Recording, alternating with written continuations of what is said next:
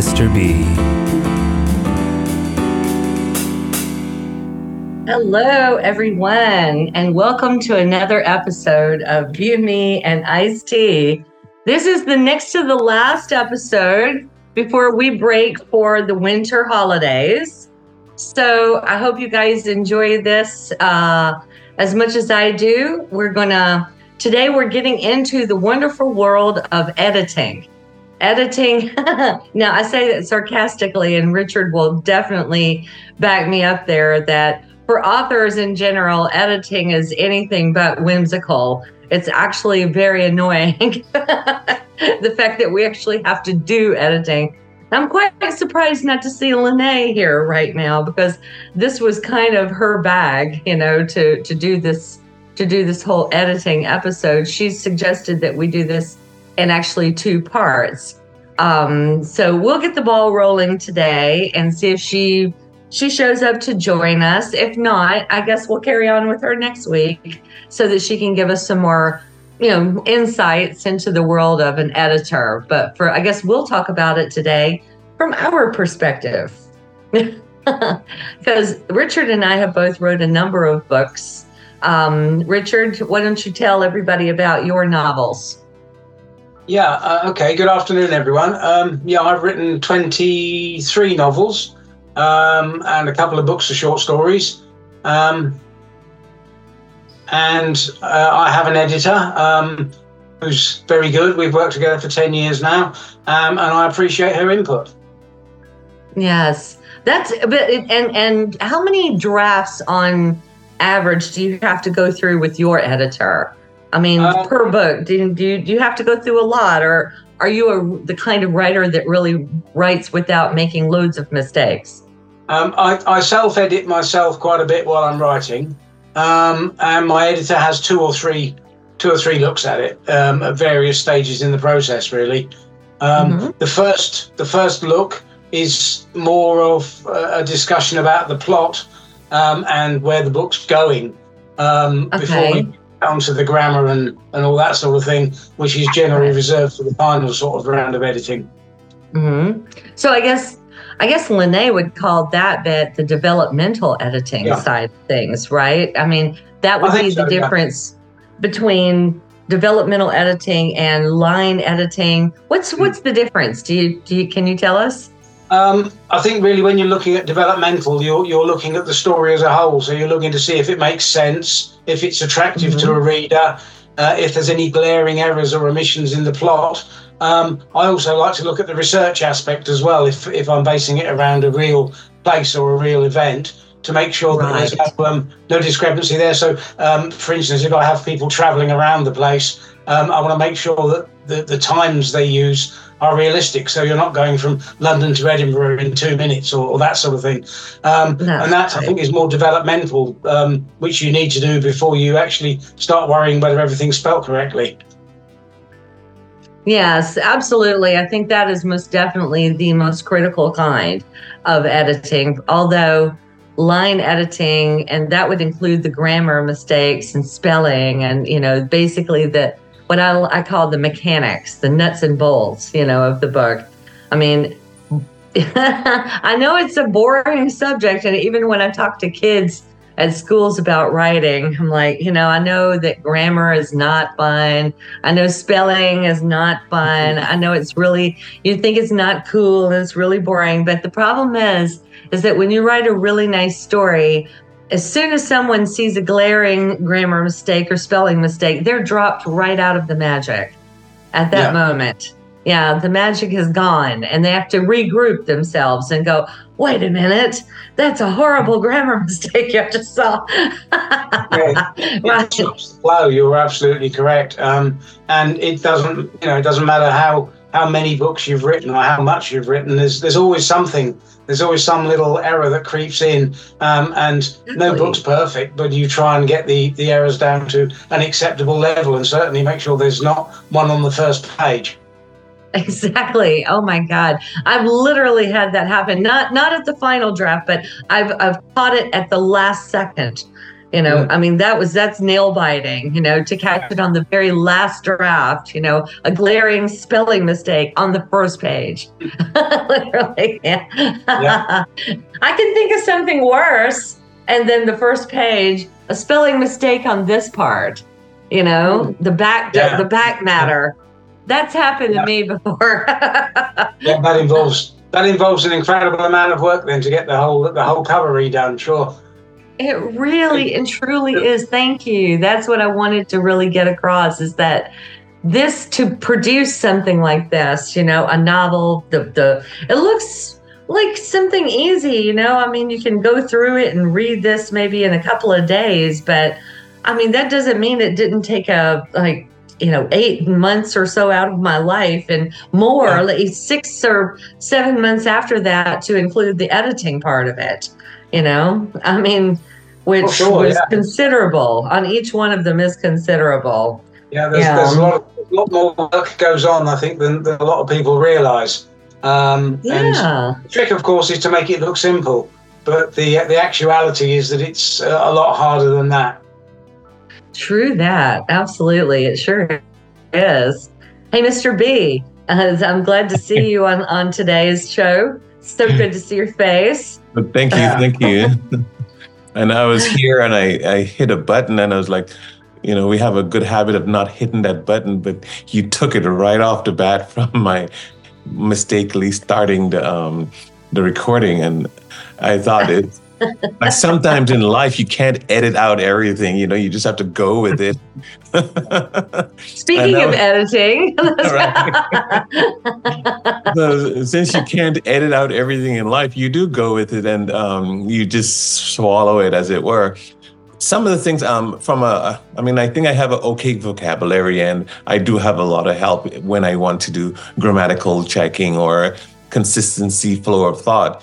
But I like to see, and I know there is a lot of additional things in the book we don't always think about when we just pick up a book, like the word repagination.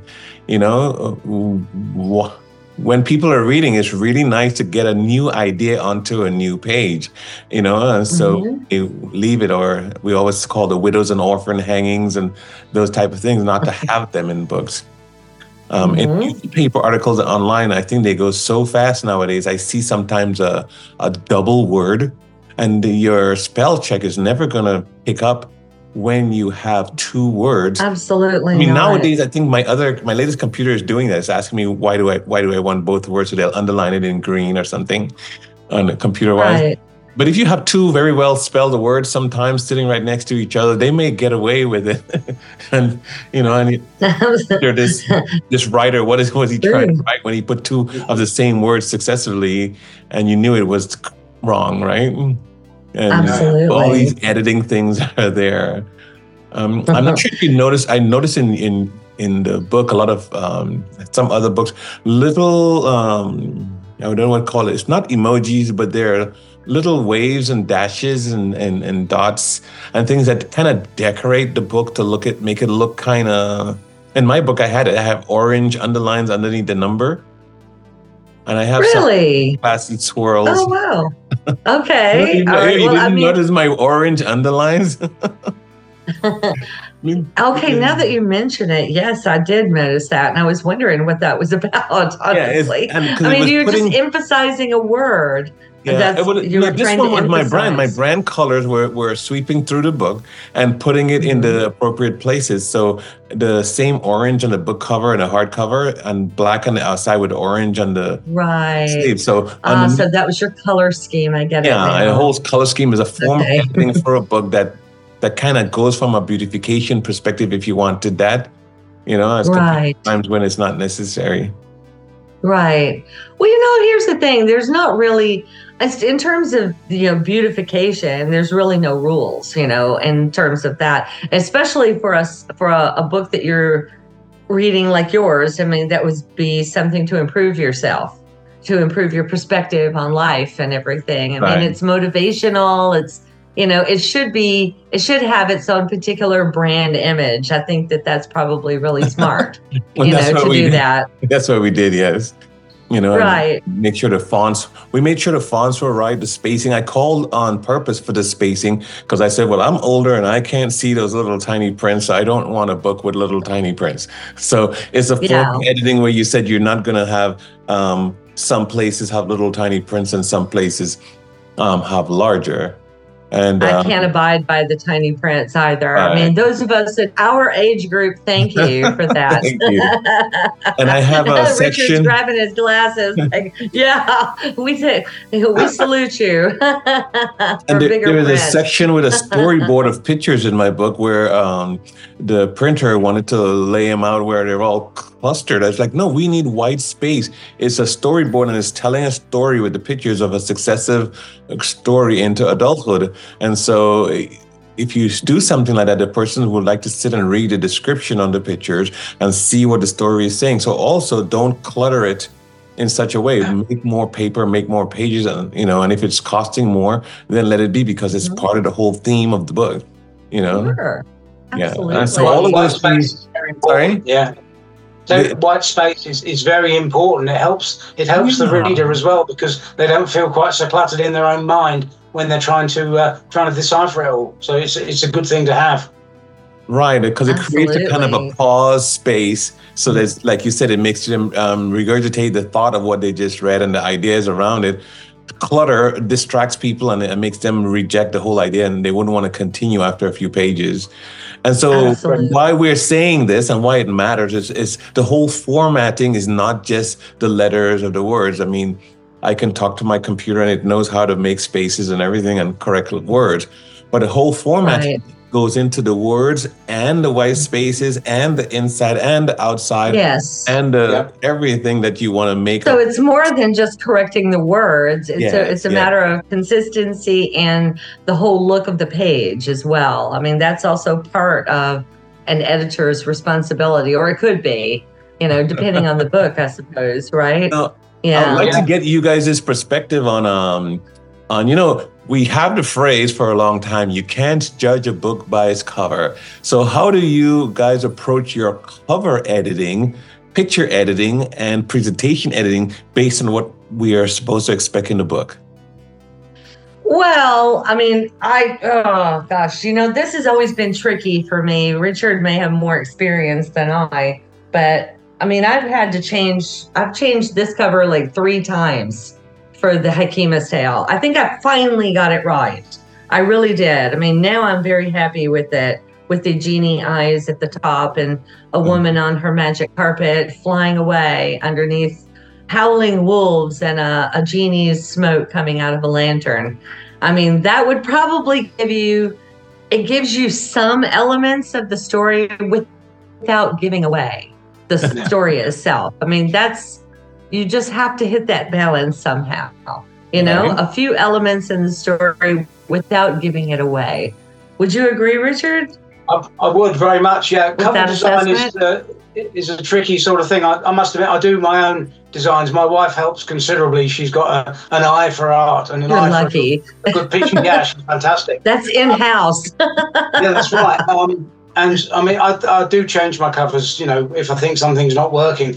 I try and get an element of the story. What I actually do is start on the cover design while I'm writing the book, because I can see the key elements. I can see You do that too? I also do that. I start working out what the cover's going to look like. Yeah, and I think it works both ways as well, because I'll write the book and I'll get an idea for a cover. And like the cover I've got up here behind me, that will prompt me then to have other ideas. And the things work off each other. So in effect, the cover gives you a clue. And I think Where's Lizzie? Has that been released yet? No, Where's Lizzie, the book that's it's written. My editor has actually done the developmental part of it, and I actually got it back just a couple of days ago. I've started to go through it, but obviously I'm taking a few days off to see family and bits and pieces. She's got some good thoughts on the plot. She loved the plot. She said it was a chilling tale, which is great, which is what I wanted. All I've got to do now is sort of finesse it, I suppose. The cover indicates sort of don't look for me, I think, which or don't find me, which is what I wanted, and that doesn't give the story away, but it gives you a clue as to what might be happening. And I think it's important that the cover leads you into the book. Okay. Is it a missing teenager? Am I right? It's a child is kidnapped, but the parents of the child never hear from the kidnapper, and they don't know why the child has gone until much later in the story. There's a whole load of family secrets and things to come out, but the father of the child initially has absolutely no idea why it's happening to him. In the act of kidnapping the daughter, his wife is injured and loses her memory, so she can't tell him anything that's going on, and it's left to him to try and piece together what's happening. And it takes him a while. I don't want to give too much away, obviously. No, don't. But that's where we are at the moment. After Christmas, I really want to read that one. That sounds intriguing. Then there'll be some beta reads available probably at the end of January, which is another part of the editing process, which is free. Good you brought that up. Yeah. Well, basically, for those that don't know, a beta reader is someone who takes an unfinished novel and reads and comments on it. So they may do a full edit, they may look for spelling mistakes, they may look for errors in the plot, or they may just say, yeah, I liked it, or actually I didn't like it. But they're a very valuable part of the whole process, I think. No, yes, I think it's a crucial part of the process to have beta readers. Yeah. It's so hard to find them, though, isn't it? Do you have a hard time finding them? I've got about 10 or 12, I suppose, who've been with me for a long time. You've done incredibly well to have that. I trust their opinions implicitly. If they tell me something's not working, then it's not working. They're great. They're a fantastic bunch of people, and I know they're all waiting for Where's Lizzie. So when the holidays are over, I've got to crack on with it because they keep sending me emails saying, where is it? So, you know. You must teach me how you did that, how you rounded up 10 people to be beta readers, and they're waiting for your next novel. You must teach me how that happened. This I has work that out for myself. It's taken me 10 years, and I did have more, but people have fallen by the wayside, and others have joined in since. So I'm down to this core of people. And like I said, they're great, and I appreciate every effort they put in, because they put in a lot of work effectively reading and commenting. And some of them will send me pages of notes. Some of them will just say 2 or 3 lines. That's fair enough. Everything is appreciated, you know? Exactly. All feedback is appreciated. For the Buchanan Bastard, I got several. I was lucky to have much more beta reads going on for the Buchanan. And I think I got this cover really right this time, too. I'm very happy. The cover's excellent, Good, thank you. Yeah. This one is probably reached more success because of the cover. So I think you can judge a book by its cover, Mr. B. In the book world, you absolutely, people do every single day. They judge a book by its cover. The trouble is, people now, thanks to the internet and Facebook and things like that, have got a very short attention span. So you've got to grab them straight away to make them stop scrolling. Exactly. And the only way you can do that is with a cover that makes them jump and say, stop scrolling and let's check that out. Yeah. So very true. Absolutely. Now, I think that what I see totally happening is that, writers we're on the creative side of things, and the editors they're the kind of people that like order in the world. A good editor is someone who likes things to be organized in a certain way. And it really bothers them when it gets something's out of sync, That's why I'm actually quite sad to see that Lene did not come to this episode, because I was kind of waiting on her zany, input about that, because she truly is a very good editor. She was the editor. She's looked through some of my stuff. Yeah. She has. I know she's seen some of your stuff as well, but she's very really good comments, good. Very insightful, and I'm very grateful for it. Very insightful. Sure. Well, she started off being a voracious reader. I think a good editor starts as a voracious reader. And they go through books like gangbusters, and they really can tell if there's a sentence or a phrase or some flaw in the logic that drops them out of the story right away. And she's also been very good to do that for me as well. And it's always been so valuable for my novels. She's done that on several of them. So, but yeah, what about editor? Have you ever had an editor, though, that has been kind of thrown you off so much that you felt like maybe you're not a great writer? Have you questioned your ability after an editor has gotten through with you? No, I haven't personally, but I know of people who've had editors that have tried to rewrite the story for them in their own way. And then it stops being my story. It's almost like they're frustrated authors in a way. I've had the same editor for 10 years. I auditioned 2 or 3 of them with a sample chapter of one of my books to see which one was the best fit. Oh, I like that. Auditioning an editor. Clever. Yeah, and this particular lady was the best fit. She seemed to get my style of writing, and she seemed to understand what I was trying to do. So I sort of decided that I'd stick with her, and as long as she doesn't retire before me, then everything is good, you know? That's brilliant. That's such a great idea, too. I never thought of auditioning an editor, but that is a very wonderful tip, you know, for all of you would-be writers out there. You know, you do need to audition your editor. Good idea. Yeah. I mean, after all... So I didn't know any better. No one told me, but I interviewed 3 different people before I chose the one. And the one that I chose made me cry. Why? What happened? It was the conversation. The way the conversation was going, it says that the person was listening. And you need someone to edit your book who is listening to the impetus with which you're taking on this project. You're not doing it to feed them, fund them, or create a living for them. You have a different goal. And probably Richard also has, every book is a different goal.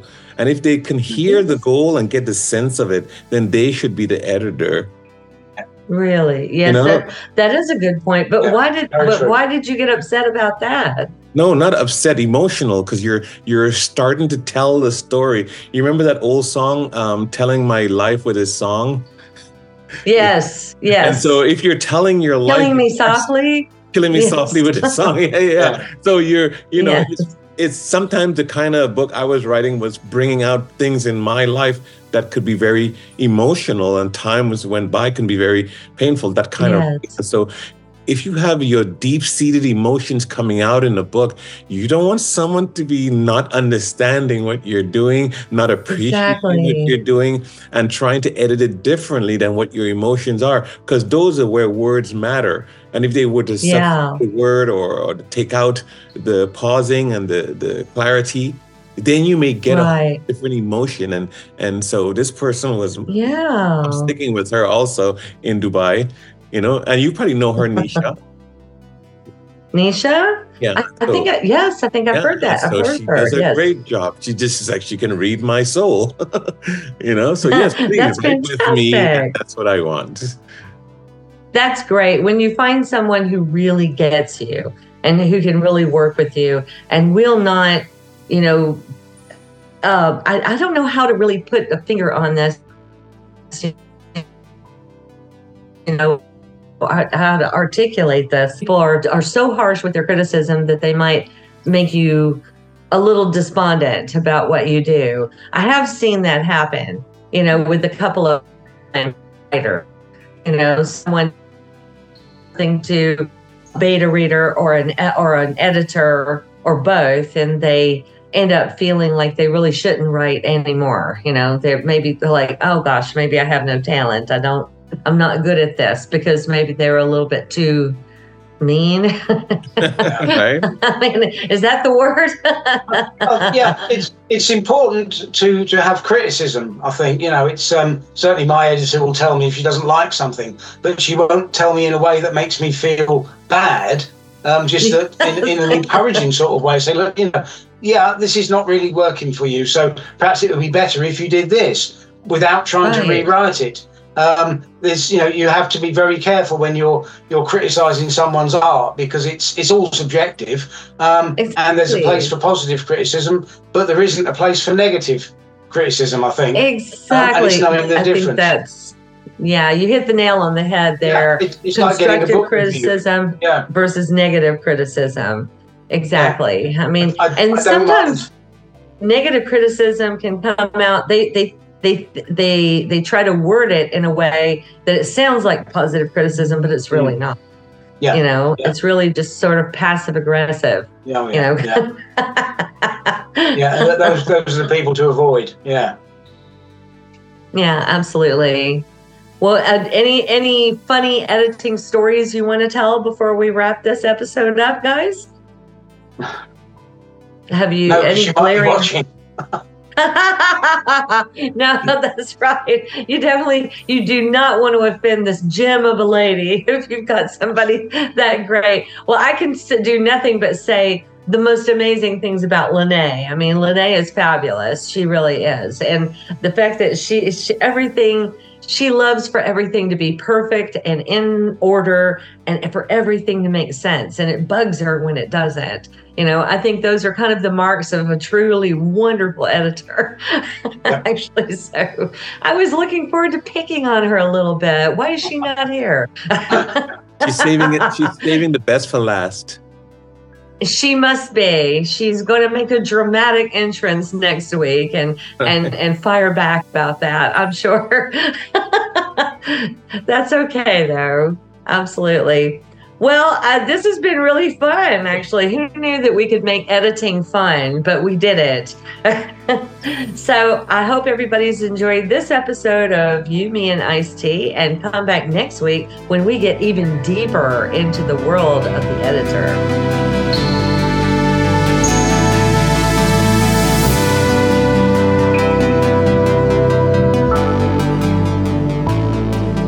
Thanks for listening to Free Talk with Mr. B. Please remember to subscribe and turn on notifications so you don't miss the next episode.